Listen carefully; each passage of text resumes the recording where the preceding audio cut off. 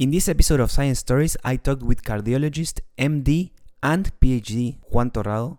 The first half an hour, we talked about his research and his work, and about some mind-blowing recent advances in the cardiovascular treatment field. Spoiler, we are now able to produce healthy and faulty hearts for research. And then we commented on some amazing stories from the history of heart surgery to finally move on to some more personal questions, including the time he had to save his own wife's life. Check it out. Welcome to Science Stories. Welcome to Science Stories. Welcome to Science Stories. Welcome to Science Stories. Welcome to Science Stories.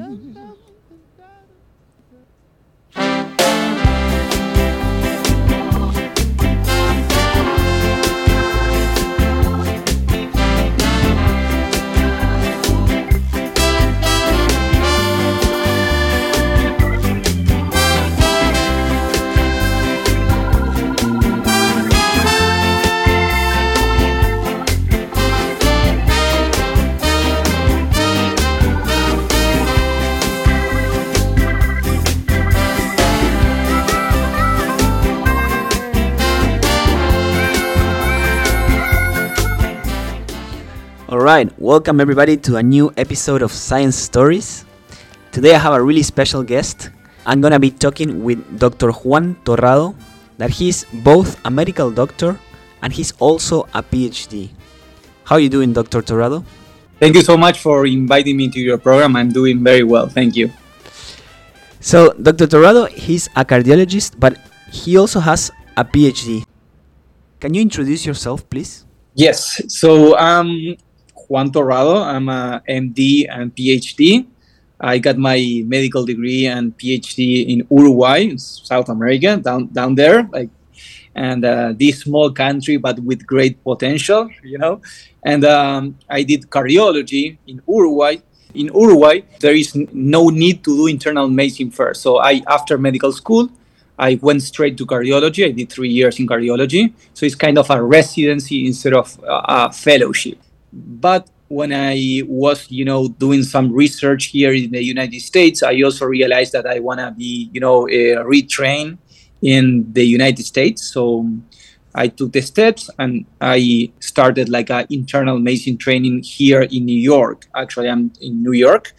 And now I could say that I'm MD, PhD, cardiologist, and doing internal medicine and trying to apply for cardiology this year. So this is kind of my professional background. Which is amazing. It's a lot to be a PhD and an MD as well. Thank you so much. Here in the United States, it's very interesting because medical students can choose a specific pathway, which is MD PhD program. So everything is settled to do both professions at the same time. It's kind of longer, the curriculum. In my country, we don't have that pathway. So if you want to do both, you got to try to find a way to do both professions. Yeah, I think you're one of the few people that I know that your medical background and your scientific background is so strong. And this leads me to the question, do you see yourself more as a scientist or as a doctor? Well, that's a very important question because, everybody, when they see that you like both professions, they will ask you what is the percentage of your time that you're going to invest doing research, or what is the percentage of seeing patients?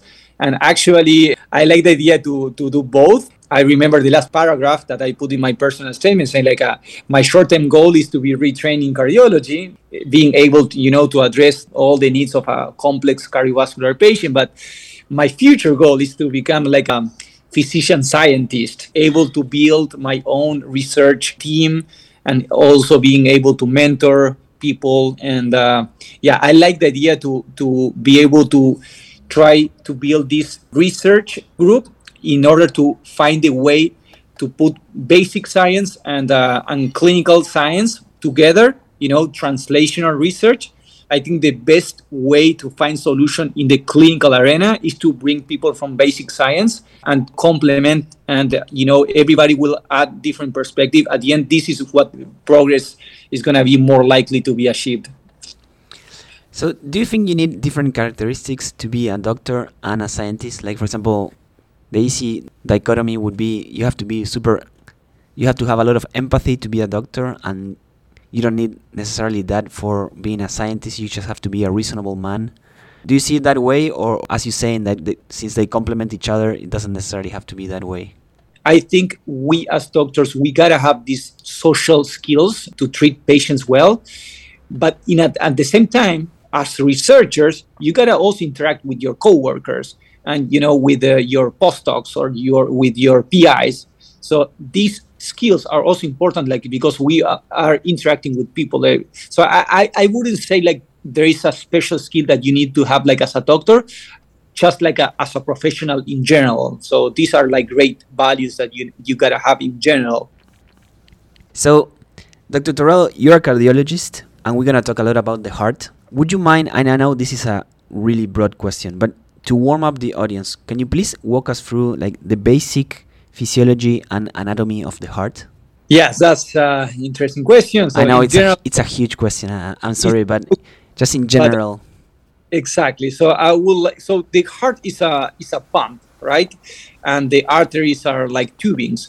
The heart basically has 4 chambers, 2 atria and 2 ventricles. So we can divide this heart as 2 different hearts that are connected in series. So the left heart is the one that pumps the blood into different organs, that perfuse the organs. And the right heart is the one that pumps the blood into the lungs.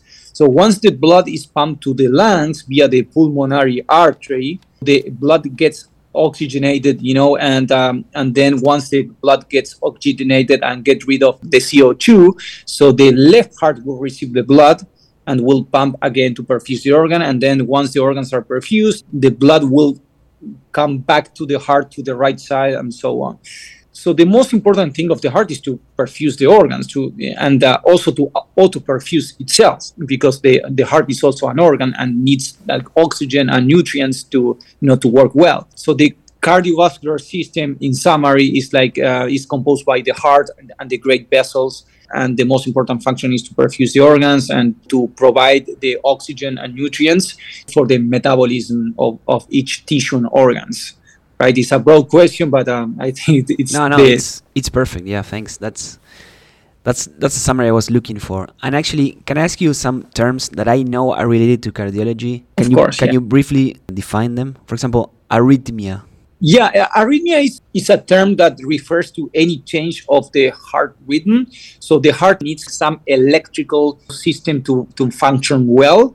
And this electrical system is the one in charge in create the cardiac cycle. The cardiac cycle is this pump is very interesting because it's not like a continuous pump that will continuously produce like continuous flow. It's like a pulsatile pump. It will alternate like a period of pumping ejection with a stroke volume, and then a period of relaxation and feeling process, which is called diastole and systole.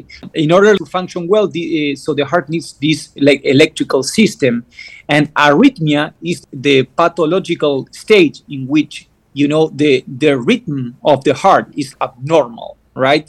So usually we have a regular rhythm, right, like 80 beats per minute, something like that.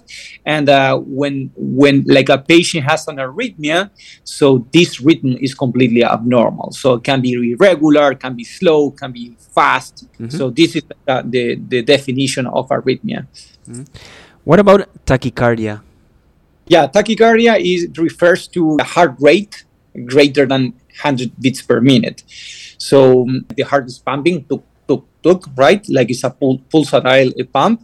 And when the rate is greater than 100, it is called tachycardia. And when the rate is less than 60, it is called bradycardia. So tachycardia and bradycardia can be just a normal response to anything. If I need to run, for example, my heart rate will go up. And this is like a normal expected finding for exercise, for example. What about cardiac arrest? Well, yeah, cardiac arrest is the worst condition that we as cardiologists can face, right? It's the sudden loss of the pumping ability of the heart. So from 1 second to another, the heart stops pumping and there is no blood pressure. Blood pressure is completely undetectable, and the blood flow like stops to the brain, to the heart, and to the rest of the organs. If it remains untreated, the patient will die in minutes. So basically, when the heart stops. Correct. Stop pumping. So actually, the heart can be, pumping, but inefficiently, or directly stop working completely. But the idea is like there is no blood pressure and the patient is arrested. Mm-hmm. So in the hospital, for example, if you're rounding, so they will call in the speaker like cardiac arrest code, please, cardiac arrest code, like second north building 5, for example. And you gotta go, if you're on call, you gotta go running to that area because the patient is gonna die if you don't do CPR and do the ACLS, like advanced cardiac life support. And this is not the same as a cardiac infarct, though, or is it? Well, the cardiac infarct is one of the most common conditions that can lead to cardiac arrest. Cardiac infarct is just, I was saying, like the heart pumps and also auto-perfuse itself. Like the heart has arteries, tubing, to feed himself, right? And when one of those arteries gets occluded, has, for example, like a plaque or a clot or something like that, so the blood flow to a specific area of the heart will stop and the heart becomes ischemic. And if the ischemia is not resolved, the muscle are starting to die, and this is cardiac infarct, right? So cardiac infarct is usually detected with some lab studies on the EKG. So the cardiac infarct is the main cause of cardiac arrest in general. Is cardiac infarct commonly known as stroke? Well, stroke is a term that is usually used for brain infarcts, not for the heart. So stroke is when the patient has the same pathophysiology but in the brain. So this is also known as CVA. It's like a cerebrovascular accident. Like it's like infarct of the brain, basically. And then finally, a cardiomyopathy would be something that, like anything that affects the heart? Yeah. So cardiomyopathy is like a disease of the muscle, of the heart muscle. When the heart muscle becomes weak, and for any reason, for any cause, this is a cardiomyopathy. It's like a disease of the cardiac muscle. Usually the cardiomyopathy, so 50% of the cases are usually caused by like ischemic heart disease when there's a problem in the arteries, but also there are like genetic diseases and like different inflammatory diseases, everything that will impair the muscle, the muscle tissue in the heart. This is called cardiomyopathy. All right. Thanks for these great definitions, because when I was reading your work, I run into this all the time, and it was a lot of work finding all these definitions and all that, and hopefully this will help our audience. So can we dig into your research, into your actual research that you've done and you've published? Of course. So you published recently an article in Heart and Rhythm Oxygen journals. Yes. The aim of the study was to understand the role of tachycardia and irregularity in causing cardiomyopathy. And to test this, you basically induced tachycardia and irregular heart function to dogs and examined the effect on cardiomyopathy. Can you please talk us through what you found? I did 2 research experiences at VCU, Virginia Commonwealth University. So I work with EP people like electrophysiologists, and my PI, which was Jose Huizar, he was using this model in which this animal underwent a pacemaker implantation. And with the pacemaker, we were able to deliver like electrical stimuli, and capture the heart. And we were able to create this PVC-induced cardiomyopathy. So first of all, PVC is a premature ventricular complex, which is like an extra beat. So when imagine that your heart is like beating like regularly, tuk, tuk, tuk, tuk. The PVC is an extra beat. It's like tuk, tuk. In patients with high burden of PVCs, which is like with this irregular rhythm, they usually develop a weak heart, right? So in order to be able to understand why these PVCs are able to induce cardiomyopathy, we had to create this model, to replicate this model in animals. Of course. So that's why we use these animal models to implant these pacemakers to create these PVCs. And we basically induced 24 hours 7 for several weeks these PVCs, and then with ultrasound we were checking the heart function, and we found, despite the rhythm was irregular in the atrial or in the ventricular paced models, the reason why this heart became weaker was not because of the irregularity or the increase in the heart rate. This is specifically related with the location where these extra beats were being produced. And there are some hypotheses regarding this model, but we haven't found like a real answer yet to this question. And that happens often, right? You have a hypothesis and then you test it and you just can't find the answer, right? Correct. Yeah, exactly. I may have a silly question. Something that caught my attention is that you only used female dogs. Is there a reason for that? Do the females have a specific characteristics males don't have? Well, actually, so that's a very interesting question. I think it's just for convenience. Like, female dogs are, less aggressive, I guess easier to train and less messy. It's just like so I guess it's just like for convenience, not like for anything in particular, not related with sex. I think it's easier, to train and less aggressive, and they're like nurturing, like most of them, or all of them. Yeah. All right, thank you. Regarding your article about, and I'm probably gonna pronounce this wrong, sacubitril and valsartan, these two Correct. drugs. Can you pronounce them, please? Yeah, sacubitril valsartan. Yeah, Okay. This is what you said. I ran into an interesting concept that it's cardiac remodeling. What is cardiac remodeling? Yeah, cardiac remodeling is the process in which the heart gets adapted to like a specific condition, right? You can your heart, if you do like a lot of exercise, and your heart is being stressed because of the exercise, your heart is gonna get remodeled. The muscle will grow. You're gonna have like hypertrophy, so your heart is gonna become like more enlarged. This is something that is a good cardiac remodeling. Cardiac remodeling is any process in the heart size and shape in response to any stimulus of any kind, right? But there is also like abnormal or adverse cardiac remodeling, in which like the heart is exposed to abnormal condition, for example, high blood pressure, or like an infarct, ischemia, something creating like an abnormal situation for the heart.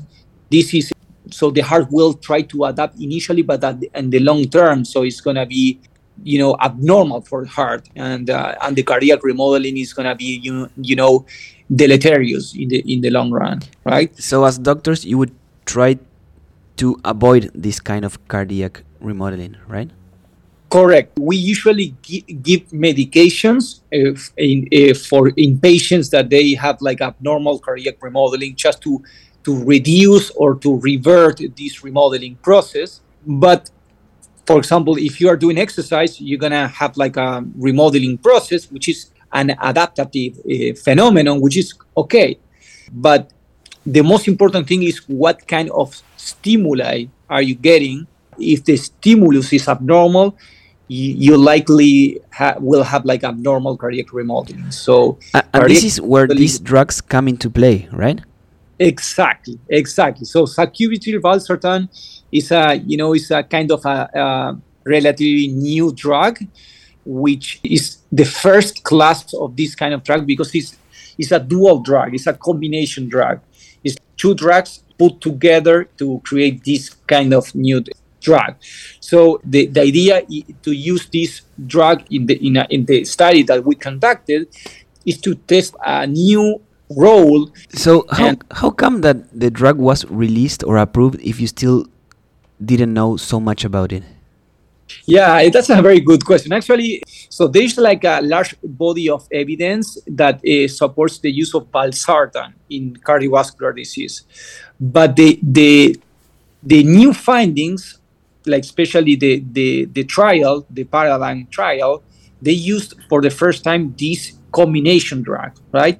And although there was some preclinical evidence about, in especially in rat and mice, the results in the clinical trial were very, very impressive. So that's why this led to the FDA to get approved for patients with heart failure. But every time that you get like a very impressive benefit with a specific drug, you try to expand and to see whether you can also patients can get also benefit in different areas. Mm-hmm. And one of those areas that we were testing was like ischemic heart disease.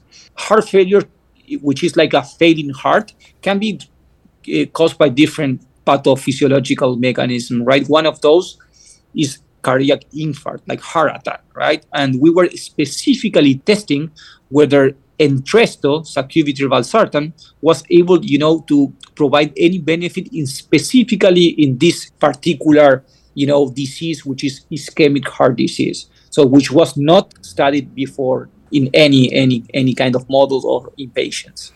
Yeah, and just in case, luckily the results of the study show that this drug indeed offers a robust infarct-sparing benefits. Yeah, exactly. Fortunately, the results were very promising, and the medication got like fully approved. And now we are using this medication every time in the clinical arena. So we're very happy with our results. Why did you use rabbits for this study instead of dogs? So yeah, actually, it's a very good question. So first of all, you gotta have like a very good explanation why you are gonna use animals and not like doing like an in vitro model or something like that. First of all, you gotta do very good argumentation that you're gonna choose an animal model. So we chose like rabbits just because it's a large animal model which is closer to the human anatomy and physiology. Of course, dogs are more are similar to the human physiology and anatomy, but if you are able to get important information or like get closer to your answer, like using like a less complex animal model, you gotta use it. So if you, for example, if you use dogs instead of rabbits in this particular study, you might have like a federal issue because there is a federal law that prevents using animal models that are complex than the one that are needed. So, and there's also a welfare, animal act. They're like kind of regulation that thanks God there are this regulation because of course, yeah. Mm-hmm. And what about pigs? Aren't pigs the most similar anatomically to humans? Pigs are difficult animal model. Like sometimes they're a headache. So for like electrophysiological studies, especially when you are using pacemaker or you're trying to develop like an arrhythmia model, pigs are the worst because they have like a very long refractory periods. You gotta try to capture the heart with the electrical stimulus, and they're very difficult, to work with. Very difficult. The dogs for EP, for the electrophysiological studies, are classic ones because they have like very short refractory periods. You can do whatever you want in terms of like arrhythmia models. So it's very classic, the dogs for EP studies. Pigs are more classically used for coronary artery studies because they are big enough to place balloons, stents, and those kind of models like infarcts and whatever. So rabbits are is considered a large animal model, like a preclinical animal model, but it's less complex in terms of animal species comparing to dogs or pigs. Dr. Torrado, I saw that one of your most cited articles is a review paper that you talk about restenosis, thrombosis, and bleeding. Can you first explain what restenosis and thrombosis are, please?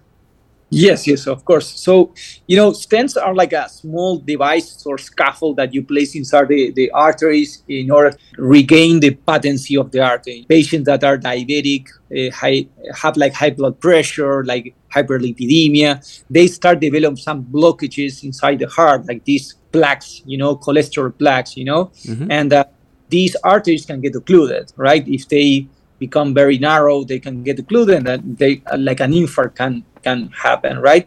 So there are like these stents that were developed, like a small mesh, like a small scaffold that you place inside the artery and will open up the artery in order to regain the blood flow through the artery.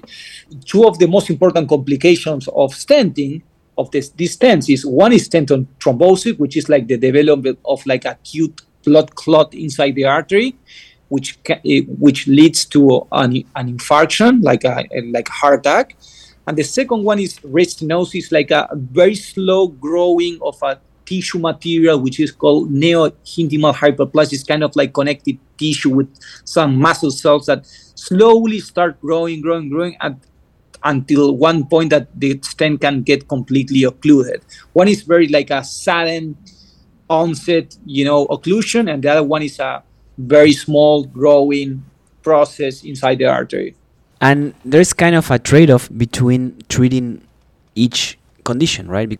I was really glad to find that there's a reference to the Odyssey that explains really well this trade-off when treating these conditions. And if you don't mind, I'm gonna read what says in the article. Odysseus' ship navigating through a strait in which two sea hazards are situated close enough to each other that they pose an unavoidable threat to the passing sailors. Avoiding Charybdis, that in this case would be restenosis, could mean passing too close to Scylla, that in this case would be thrombosis. As well as avoiding stent thrombosis could represent increasing severe bleeding. First of all, I really like this comparison. Did you come up with this idea? Actually, it was not my direct idea. So it was like a Leo Buckley's idea. So he's the second author of the review article. So he came up with this brilliant idea after, we wrote the paper. He's an amazing farm doctor and also an amazing person. So, but I was like, reading a lot of papers, like gathering information for this review article, and I really liked reading those that were like offering like a story or analogy or a comparison about like a phenomenon that they were describing, right? And I guess this is particularly important or classic for editorials. So in order to capture the attention of the readers, you will put like a very interesting title so you gain the attention of them. Leo Buckley, he told me, so this the phenomenon that we are trying to to describe fits perfectly fine for the Odyssey. The story of stenting is classically described as trying to deal with these two hazards, right? Stent thrombosis, stent restenosis, and the more that you treat one, the more you get the other one. And this like analogy was like Odysseus' ship, like these passing sailors trying to avoid one monster, they were facing the other one, and there is no way that you can absolutely. Dr. Torrado, is it true that you, for this article, you made all the illustrations in Paint? Well, actually, that's not true. I was using Paint and PowerPoint. Well, in any case, I mean, they have an amazing amount of detail and they're really good at all the figures. So regardless what program you used, they end up really, really good. So before we go into a break, I would like your opinion on two topics that were recently published in Science, and both of them blew my mind.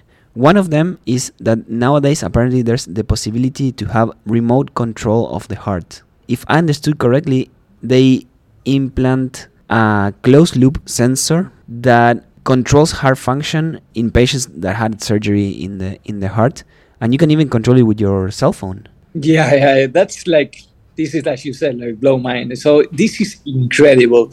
So actually, I was not aware of this particular technology because this is like a small pacemaker, right? So when you do like a open heart surgery, as a complication of the procedure, you can have an arrhythmia, and sometimes you need to leave some leads. But these leads that you might leave inside the patient's heart, like inside the patient's body, can lead to infection, complications, and like after 4 days, if everything's fine, you gotta take it out, and you can have like additional complications. So now they develop this kind of like small bioabsorbable pacemakers that you can put it above the heart. You close it up, and then these are also like getting controlled like wireless. So that's like completely amazing. And at the end, this small pacemaker will get absorbed, and you don't put the patient at risk for any complication. Incredible. So Yeah, amazing. when I read the article, I said, "Oh my God, this is Yeah, and sorry, and the other one that it's also mind blowing is that apparently now we can generate hearts by design. The authors of this paper came up with a method that they were able to fabricate normal hearts that they would have the similar structural properties to a normal heart, but they can also deliberately misalign fiber orientation to build models for heart disease. And this is crazy. I mean, we can build a heart.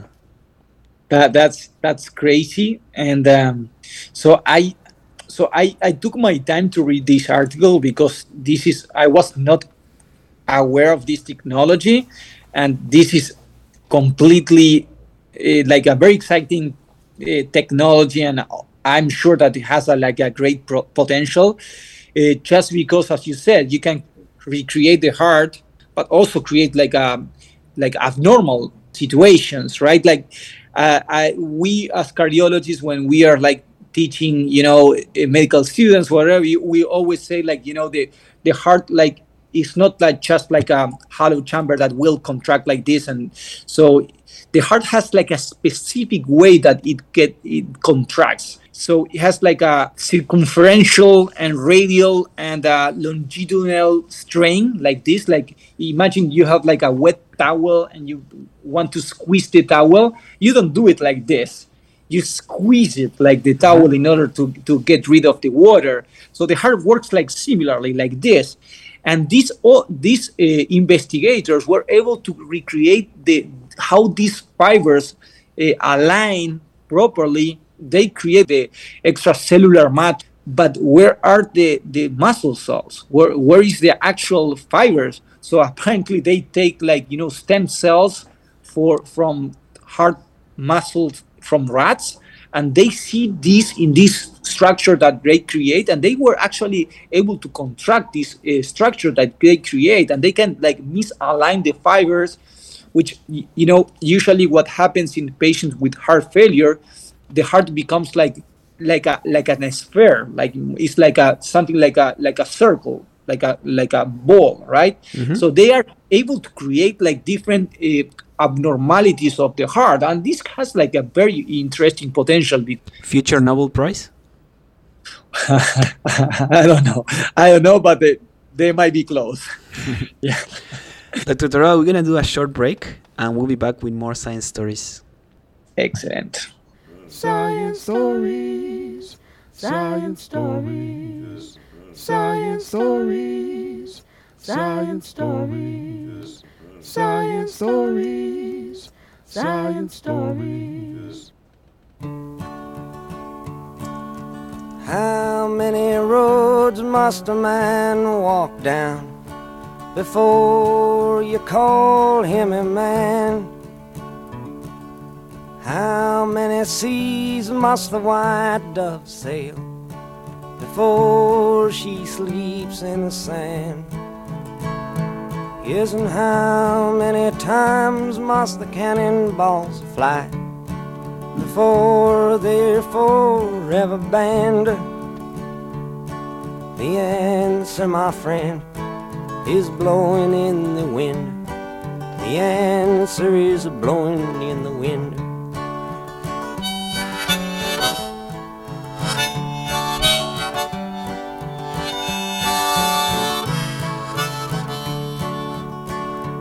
Yes, and how many years can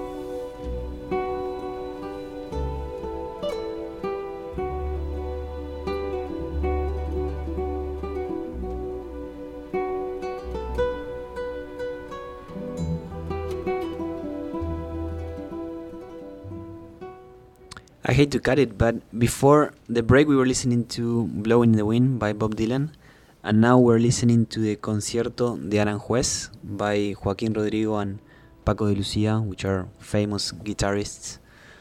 Why did you pick them?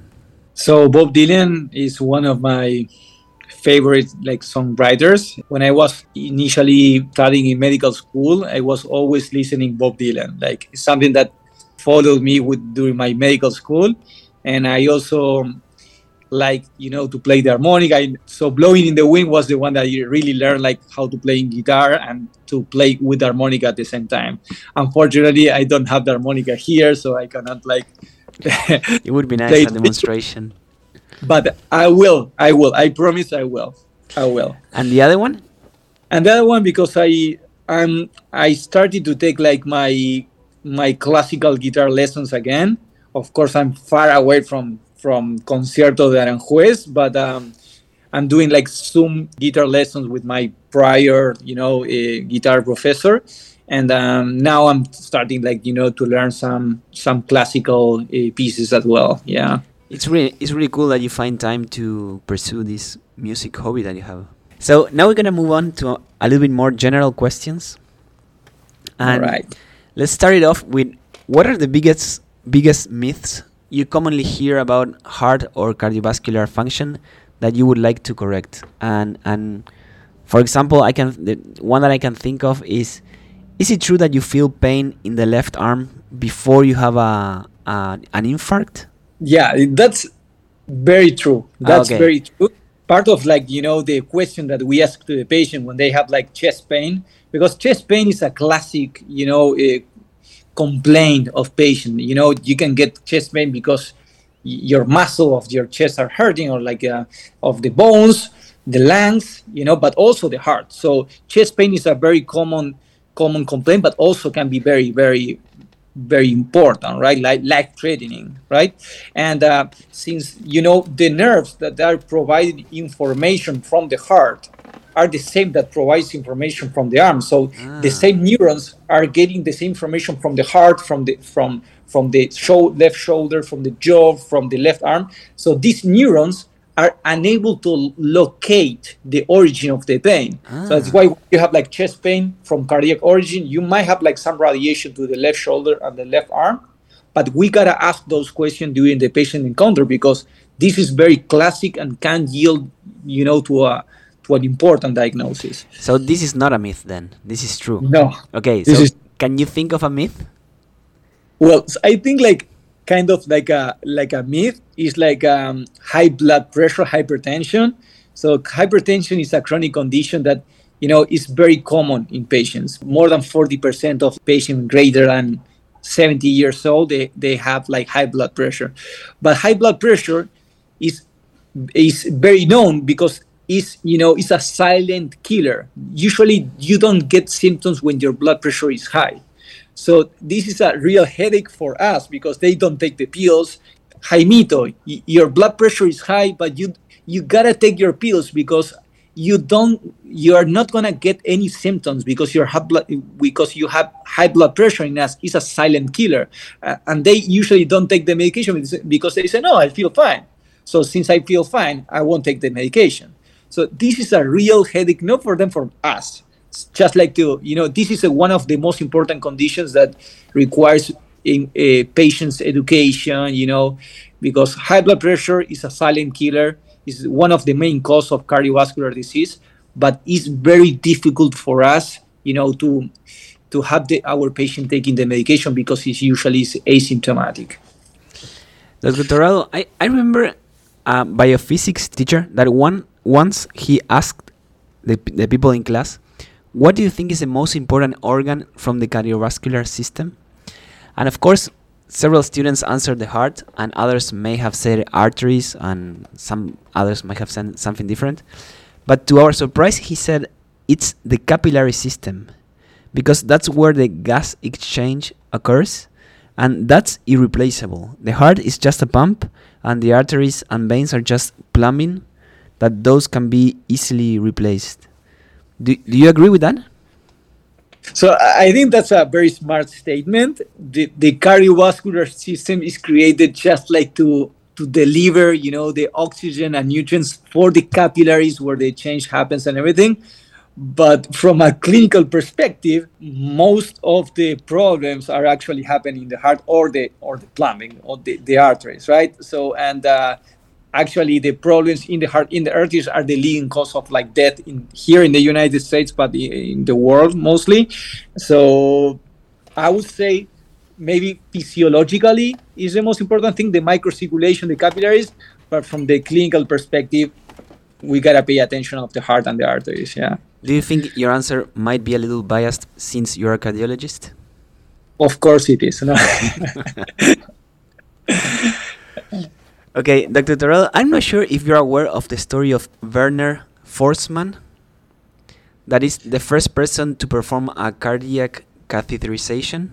Preparing this interview, I'm reading a book, and this is the book. The book is named "The Man Who Touched His Own Heart" by Rob Dunn, who is by far my favorite science author. He has like a few books, like quite a few books out, and I read a couple of them, and they're all really good. So I recommend his books a lot.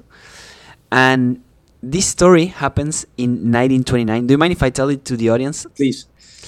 So this happens in 1929 in Germany. And apparently Werner Forsman was drunk at a bar one night, and he just shouts out, "I'm Werner Forsman. I am 25 years old, and I'm going to insert a tube in the arm of a man and run it all the way to his heart. When I do it, I'm going to fix what is broken with him, and I will change the future of the heart." And Forsman was a physician. He was not really a surgeon yet. So he had a pretty low position in the medical hierarchy, and he spent a lot of time doing autopsies instead of treating patients. He wasn't quite respected. And he started noticing, doing all these autopsies, that many hearts had hardened valves or nearly blocked arteries.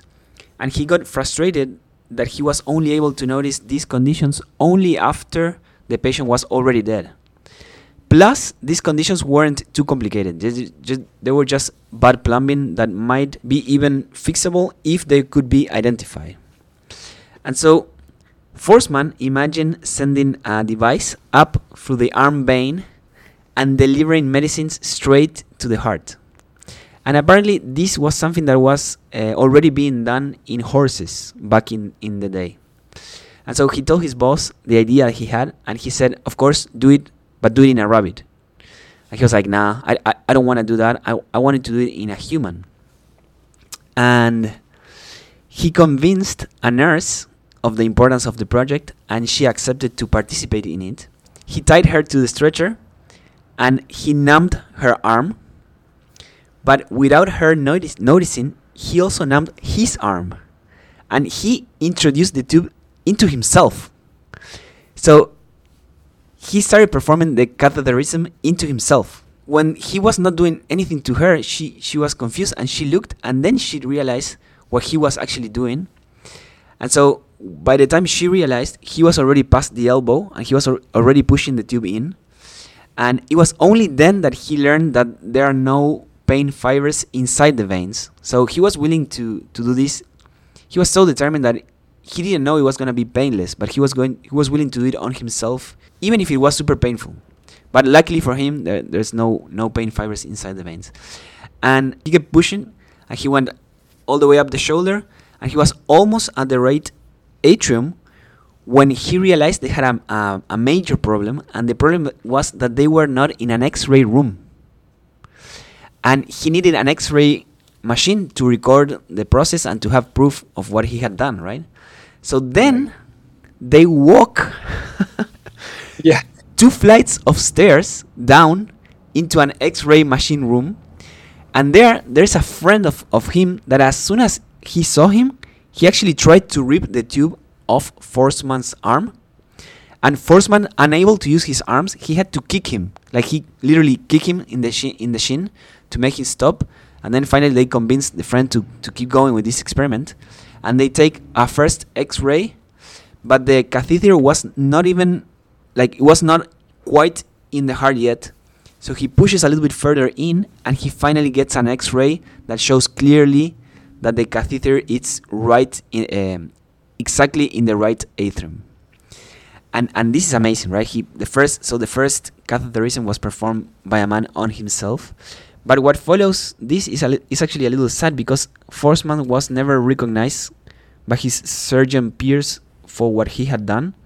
So he had trouble getting a job, and he was kind of exiled from his own discovery. And then in 1940, he went to the war, and he was even held a war prisoner until 1946. And after that, him and his wife, they worked as urologists. They didn't even get a job as cardiologists. Yeah, which is pretty sad, right? Something happened within the surgeons, the German community of surgeons, that they just exiled him, and they didn't like him, and he kind of forgot about the whole thing. He worked as a urologist, and he didn't think too much about it. And in October 11 of 1956, Forsman was again at the pub, and his wife called him, and they call the bar, and they say, "Tell Forsman to come home immediately. That is someone with a foreign accent trying to reach him." And the story says that he didn't care, and he just continued drinking. and the next day at work, the director of the hospital, he approaches him, and he says, "I want to be the first one to congratulate you. You have received, with 2 other Americans, this year Nobel Prize in Physiology of Medicine." Incredible, right?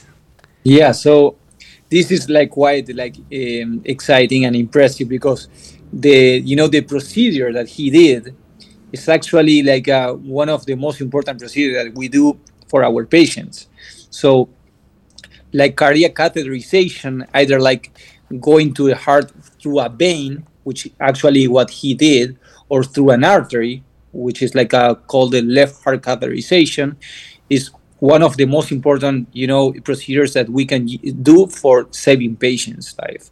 So it's very, very important, because you can get inside the heart, or you can get inside the coronary arteries from the heart, and able to open up the artery, as you said, but also to measure like hemodynamics, to measure pressures, to measure resistances, to see whether we need to give more drugs, more vasodilators, pressors, some medication to adjust, the patient's hemodynamics, and try to, revert what is happening with that patient. So this was was one of the most important paradigm shift in medicine. That's why he ended up receiving the Nobel Prize. Yeah, it's an amazing story. The author, he actually says this a couple of times in the story, that Forsman was super determined. Like once he had an idea, he would carry it on, even if it meant doing it on himself, which is amazing, right? And that's very, very amazing. And and most of these like kind of developments or like great ideas, these are happening against like the common sense of that time, right? Like these revolutionary changes are happening against the current, right? Mm-hmm. And these are very, very, because if everybody was expecting that, is like nothing that will change the history, right? Like you gotta times against the mainstream to bring these like very interesting ideas and be courageous and to bring it up and develop. Yeah, and the book has many amazing stories related to heart, and all these amazing stories. For example, the first time somebody intervened or did surgery in a heart was because of a bar fight. Somebody stabbed in the chest somebody else, and they had to do an emergency surgery, because if not, he was gonna die. There's a quote that says, "It took 10,000 years and a bar fight to finally operate on the heart." Yeah, that's incredible. But there's another story that it's really interesting, and it's about the first time that a machine was used to bypass the heart in order to be able to operate the heart. And this is a story of John Gibbon, and occurs in 1953 in Pennsylvania. That apparently he was once at a surgery helping a patient that had clots, and back then the operation had to be done by feel, because the doctors couldn't see much. And so the league doctor opened the chest, and he went into the heart, and he opened the pulmonary artery to find the clots. And of course, at this moment, the blood is spitting out, right? Because he cut an artery, right? And he did eventually find the clogged pulmonary artery and remove the clots, but it was too late. So the patient had gone too much time without blood in the brain and died. And at this moment, Gibbon realized that they had to create a machine that kept the lungs and the heart going while they did surgery on it. And they have this amazing story that, I mean, I would read it, but it's a little long. The first surgery they did, it was supposed to last 6 minutes. And when they opened the heart, they wanted to mend a hole in one of the valves that was connecting the two chambers in the heart. And when he opened the heart, it was way bigger than they expected. And so a 6-minute surgery turned into a 26-minute surgery. And in the middle, the machine, this is the first time they're using it, the machine ran out of blood thinners, and so it got stuck. But they solved it, and the patient survived.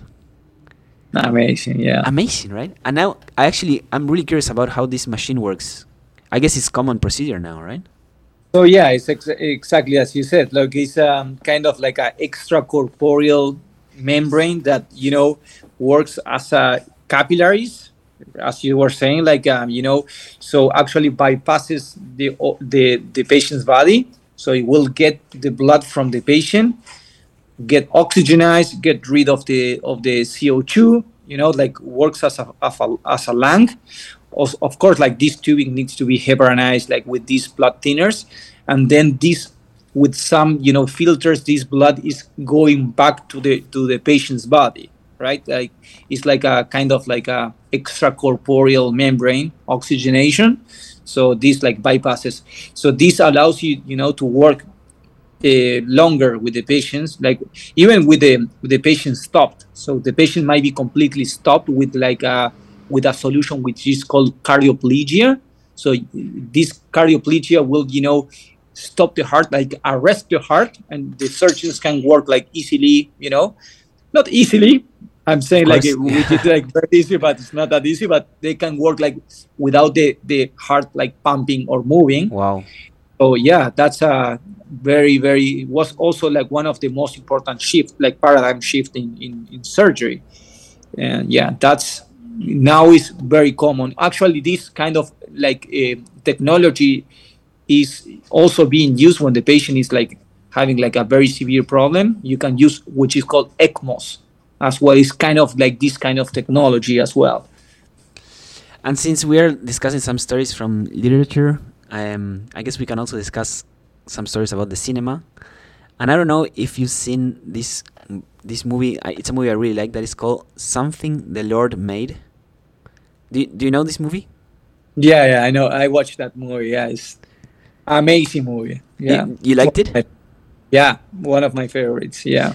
So the movie. So for the audience and the people who have not seen it, the movie tells the story of Blalock and Thomas, who are the first people to operate the heart defect known as blue babies syndrome, and this happens in the 40s, 50s at Johns Hopkins.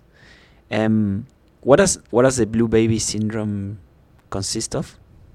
So blue babies is just like any congenital heart disease, like that means that the babies are getting this like heart disease, and they're called blue babies because they are cyanotic, right? So the oxygenated blood is mixed with the oxygenated blood, so that's why the blood turns into blue, and the babies look like blue. So the most common like cyanotic, congenital heart disease is tetralogy of Fallot, and tetralogy of Fallot is like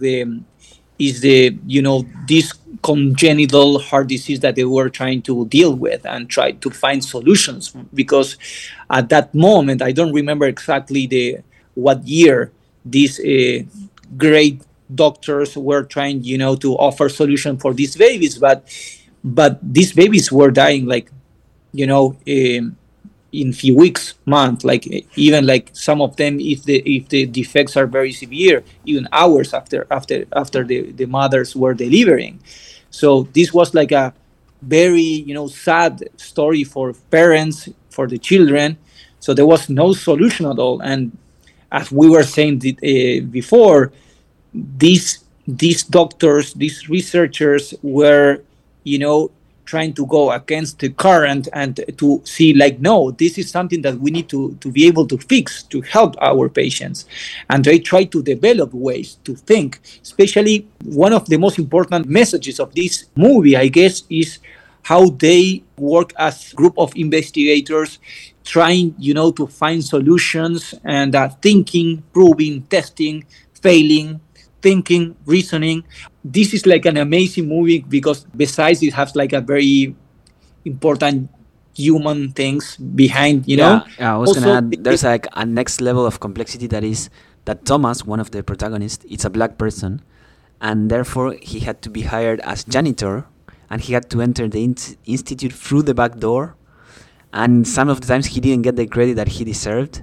So there is also this human aspect that you say that it's super interesting, and he has a really bold approach to the whole racial issue that it's inspiring, I think. correct. Something the Lord made, I think we can both highly recommend it, right? Correct. Yeah. So this is a little game, right? A hypothetical situation.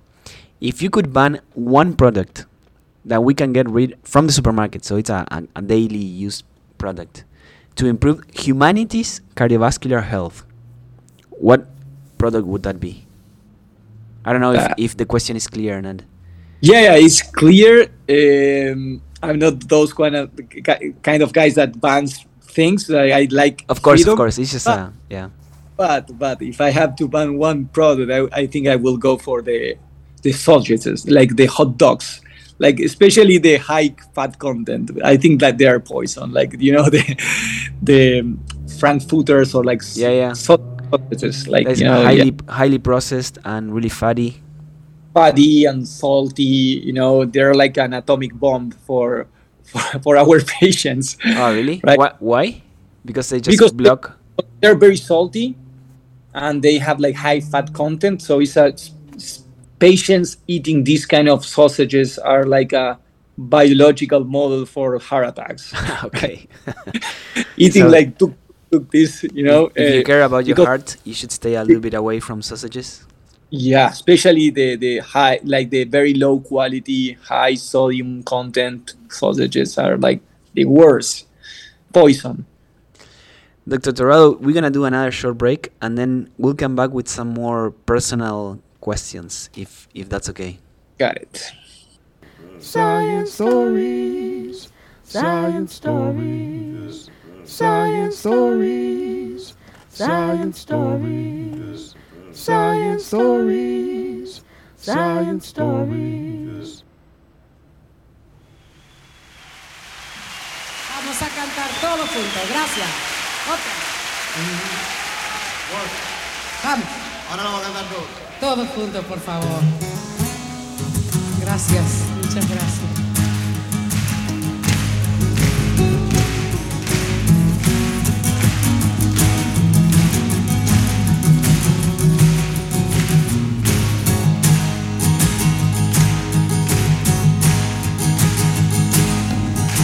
Solo le pido a Dios que el dolor no me sea indiferente, que la reseca muerte no me encuentre vacía y sola sin haber hecho lo suficiente.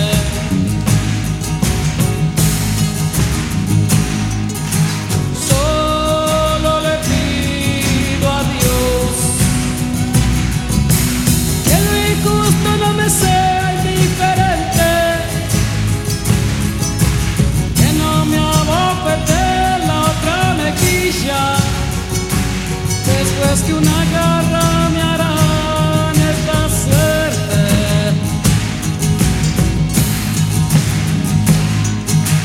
Solo le pido a Dios que la guerra no me sea indiferente. Es un monstruo grande y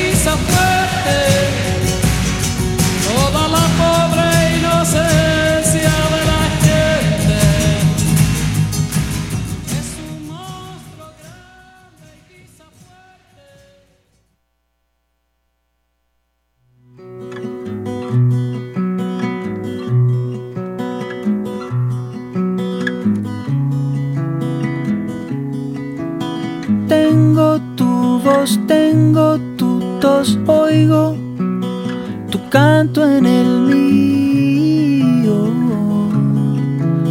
Rumbos paralelos, dos anzuelos en un mismo río. Vamos al mar, vamos a dar cuerda, antiguas vitrolas. Vamos pedaleando. Wow, I love both songs.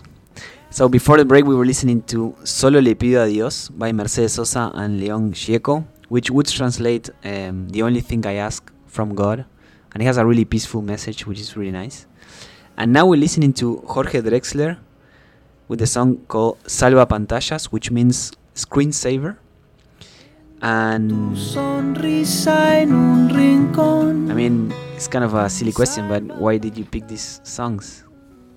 So Jorge Drexler, as you might know, is like Uruguayan song composer, songwriter, and he is also like a physician, right? Like he actually, I guess, he did ENT, which is otorhinolaryngology, but at the end he ended up like only doing like music, but yeah, I just wanted like to bring something about my country, and because and also I listen a lot of like Jorge Drexler is like a rock star. I would say he's one of the best lyric writer that it's out there in Spanish, at least. Correct. His lyrics are amazing. It's just totally. He's such a poet. I mean, I could talk about Drexler an hour at least. Yeah, of all his lyrics, his poetry, he's amazing. He won an Oscar, actually. Yeah, exactly. Yeah, and the story of him collecting the Oscar is amazing. Yeah, yeah. It's the whole package, right? Yeah. What a national pride there we have. All right, correct. So can we move on to more personal questions? And if you don't like any questions, you can also say you can pass, okay? Go on. Can you please explain what is the main difference between the Uruguayan and the American health system?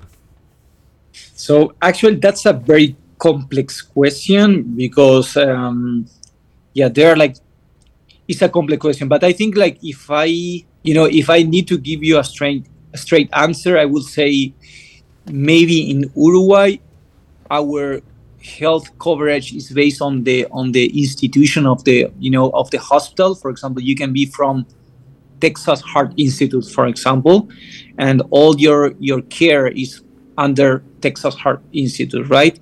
And not from Methodist Hospital, right? But maybe in here in the United States, so our health coverage is based on health insurance, right? So your code is being paid to the health insurance, and then you can get like your medical care can be, you can go to different hospitals and the health insurance will afford, the different care. So I think here in the United States, like being from one single center is not possible because like everything is spread out. Like it's not as centralized as our country. Our country is very small and most of the families remain in the same spot or like close to the same spot. And, but here in the United States, everything is spread out. Everything is decentralized. So you might be today in Texas, but like in 2 months, you are living in Miami. I think there's also a big economic difference, right? Totally agree. Paradoxically, poor countries, they use like public health system more than, rich countries. But here we have Medicare, Medicaid, which is also like part of like coverage for specific populations. So I think it's a very, I'm not an expert regarding that. So, but I think there are some other differences. But in general, I think the most important thing is that your care is through like one center in Uruguay, and your care here is through like health insurance other than a specific center. Dr. Torrado, is it true that your girlfriend, when this happened, wife now, had a stroke and you saved her? Well, yeah. Well, actually, she had a kind of like a shock, like septic shock. It was like one of our most difficult times of our lives, actually. So it happened in 2018. So in the beginning of 2018, at that moment, we were like studying for the steps, to get like the MD certificate here in the United States. And also we were like planning our wedding. It was a very complex time for us. But I remember I was working at the hospital, and my wife, so my girlfriend at that moment, my wife now, was like getting some sore throat fevers, was a like kind of like common viral infection. And so we didn't pay much attention. So my wife like stopped working for a couple of days, and I was still working. And one time she called me by my cell phone saying like, "Hey, Juan, I'm not feeling very well. Can you come over?" So I went back home, and and she said, "I feel like my blood pressure is low." And I was like, she had a fever, sore throat, myalgia, like some generalized symptoms, but nothing really severe. So at the moment I was measuring the blood pressure, taking the blood pressure. So I was unable to get any pressure. So I was using my stethoscope, like getting the blood pressure, undetectable. 1 second after, my wife like became unresponsive. Oh my God. So it was like, oh my God, what I'm doing? And I started to scream. So all my medical knowledge disappeared, and I started to scream. My parents were downstairs, so I started to do CPR like at that moment. So my first thing is like blood pressure is undetectable. Like I started to do CPR, like. So I think like was like for like 15, 20 seconds, I started to scream. My mother was downstairs. I started to scream as well. I started to do CPR, like 20 seconds after, which actually, it felt like an eternity, right? Of course. She woke up and she was saying, what's going on? I was sleeping. Oh my God.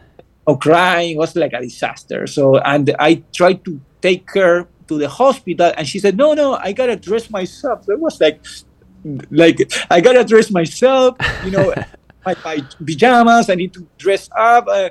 I said, Manuela, what are you saying? Let's yeah. No, and she took she put some clothes on, and oh my God, so I took her, like I rushed to the hospital with her, like usually you gotta call the ambulance because they can bring the equipment to your home, because so actually I assume very like risks that are not like recommendable.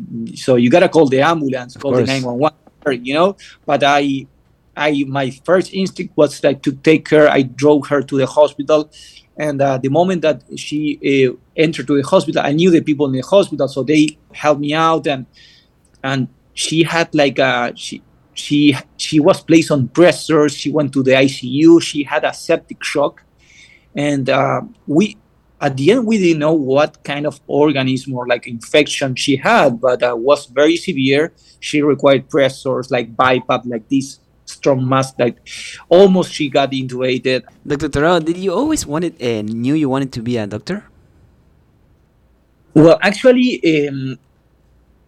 like all the vocational tests predicted otherwise. Actually, I always loved mathematics, like logics, mathematics especially. I thought I was going to become an engineer like my father. But then everything happens like when I was taking biology in like high school. And, we got like a surprise test that for the female anatomy, like imagine that there is no place for imagination in the denomination of the human reproductive, like internal organs, right? I didn't know anything. So imagine the outcome of the test was like a disaster. So my biology professor said, like, Juan, if you gotta, promote like next year, you gotta do something else. You gotta, improve. Otherwise, so I remember the following lecture was like endocrine system. So I studied as hard as possible, to do well and to be able, to promote. And I was starting, to start like this kind of like hormone receptors, like how the intercellular like signaling, Fascinating stuff. Fascinating stuff. So I said, oh my God, I love this.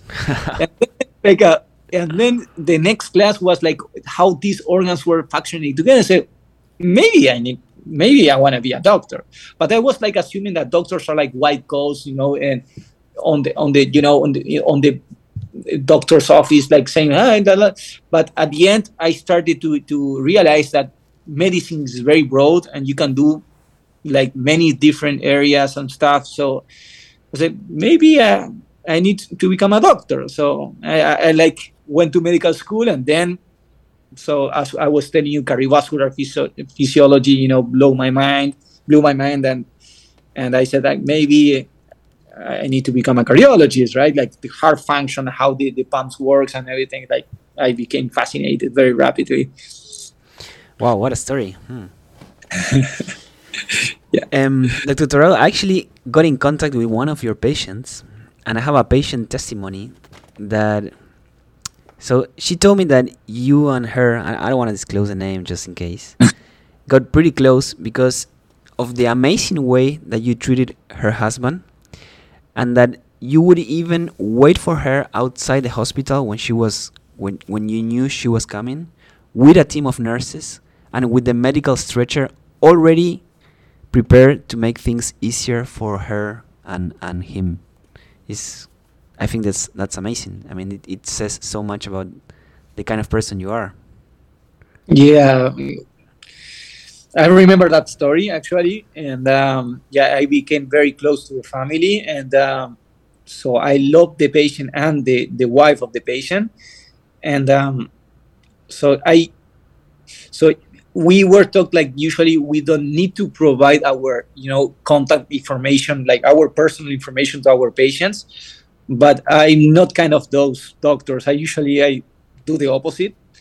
So I like to be in touch with them, and so I think this created like a closed loop, as like the pacemaker, right? Closed loop, because I'm able to get in touch with them very quickly, and also they are able to get in touch with me. So this rapid or efficient mechanism was able to to provide the best patient care. So at the moment that the patient came, so everything was settled, and we were able to do better for the patient. That's amazing. And she also told me that it was common to see you run through the hospital corridors, not in an emergency, just in normal consultation hours, just to keep your patients from waiting long. Is this true? Yeah, this is true, and one of the nurses here actually in the United States, not in Uruguay, they created this nickname, Speedy. So sometimes it's difficult to analyze yourself and to see you from outside and how do you behave, right? And after this, I didn't know that in Uruguay they also realized that I was running like. But I don't know. I'm always like a run to do something because like every second counts, right? That's amazing. That's amazing. That's so wow. That's so cool. And then finally, is it true that your mom is a great cook?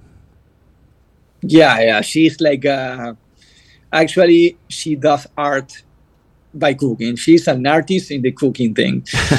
But I usually like the more simple. So she can do like very great things by cooking, but I usually like the simple things. Like what? What's your favorite dish from her? Milanesas, for example.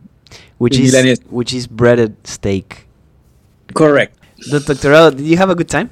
Yes, I'm enjoying very much. Yeah. Well, thank you so much for participating of Science Stories. I had a great time. I really enjoyed your stories. I think it was an amazing episode. Thank you so much. Thank you for inviting me in your podcast. I really, really enjoyed it. Thank you for listening to Science Stories. Wow.